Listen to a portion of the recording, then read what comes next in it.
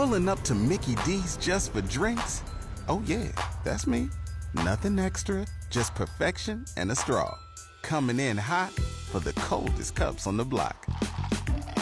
Because there are drinks. Then there are drinks from McDonald's. Mix things up with any size lemonade or sweet tea for $1.49. Perfect with our classic fries. Price and participation may vary. Cannot be combined with any other offer. Ba-da-ba-ba-ba. So joining us right now is the CEO of xCures, which is a health technology company that's created an AI-enabled precision oncology platform. Mika Newton, how are you today? I'm doing very well. Thanks for having me on. Yes, thank you, thank you. What exactly are we seeing with ChatGPT and AI in doctors' offices right now? Yeah, this is it's a really exciting time. So things like ChatGPT, large language models, the evolution of AI in general across, its various fields are having a huge impact on what's going to be happening in medicine.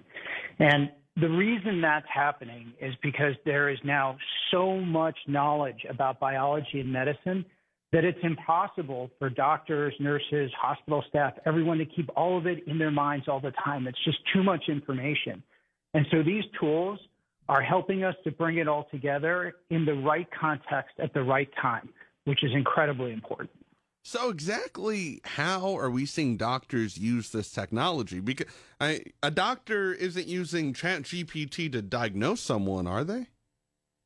No, I don't think it's about diagnosis, but it's about associating the right features to the right possible treatment options. I'll give you an example from the work we've been doing at xCures. So patients and doctors who come to us, the first thing we do is process their medical records. So get all the medical records, often from 20, 30 different providers that somebody's seen, put them all in one place and organize them and identify what are the most important features. Is it something clinical? Is it something biological?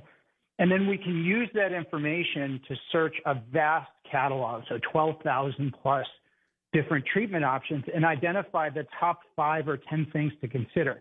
And note, I very carefully said to consider. So what we're helping the doctor do is instead of having to search through 12,000 things or even 100 of the most pertinent things, just saying, look, here's a great place to start. Now, at the end of the day, doctors still need to make their own decisions, right, and understand best care for the patient, and patients need to have that relationship. I personally feel very strongly about that with their healthcare system. So I think this is just a way to help us do information retrieval on a scale we've never seen before.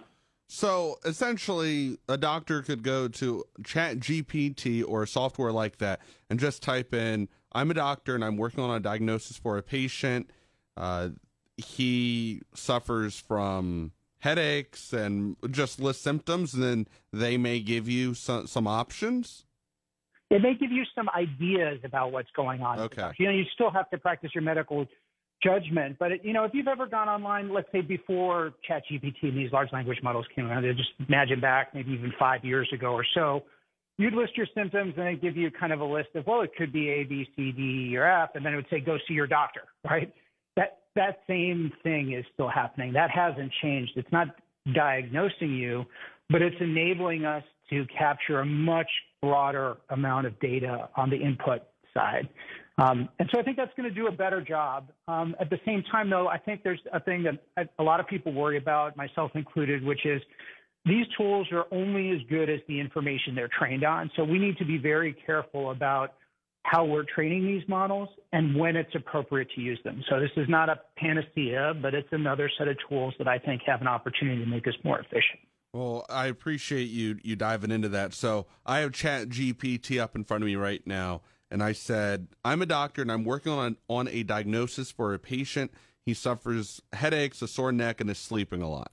And then it even gives you like a caution notice. It prefaces the answer by saying, as an AI language model, I can provide some general information, but I cannot diagnose medical conditions.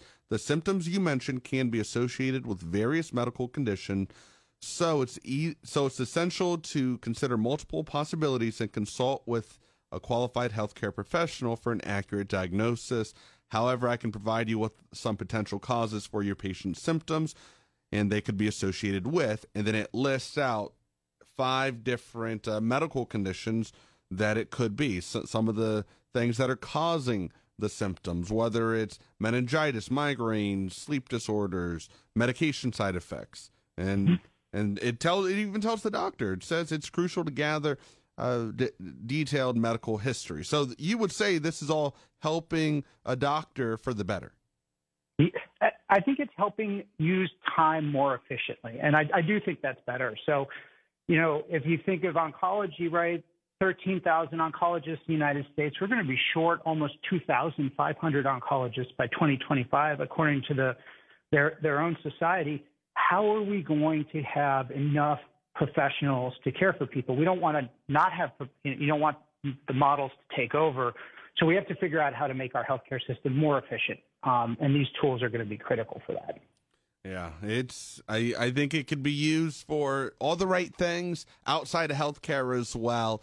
But the scary thing is, can doctors, if they're found using this, could they be held liable if they maybe misdiagnose someone because they used AI?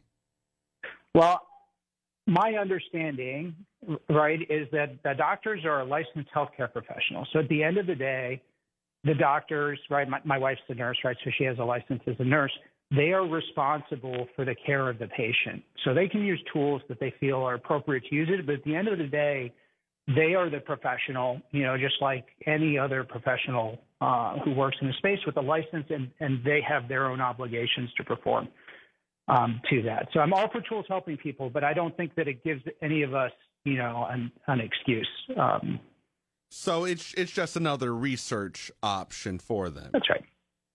Okay. Yeah, and a really fascinating one that I think, again, the amount of information that we now have is in some ways overwhelming to any one of us. And so this offers us a way to be, again, super efficient, but I always say the caution, be really careful about the inputs because, you put bad data in, you're going to get bad advice out. So we got to make sure that we're really thoughtful about how these models are trained, what output is appropriate for us to consider, and then also what situations is it really the right place to use these kind of tools. And it's not everywhere. So a grain of salt with everything.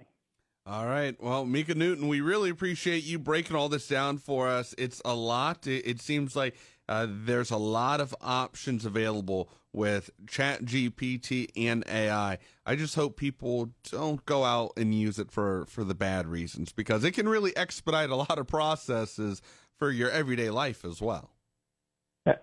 Absolutely. We just got to do the right thing. Thank you. All right. We'll talk to you later.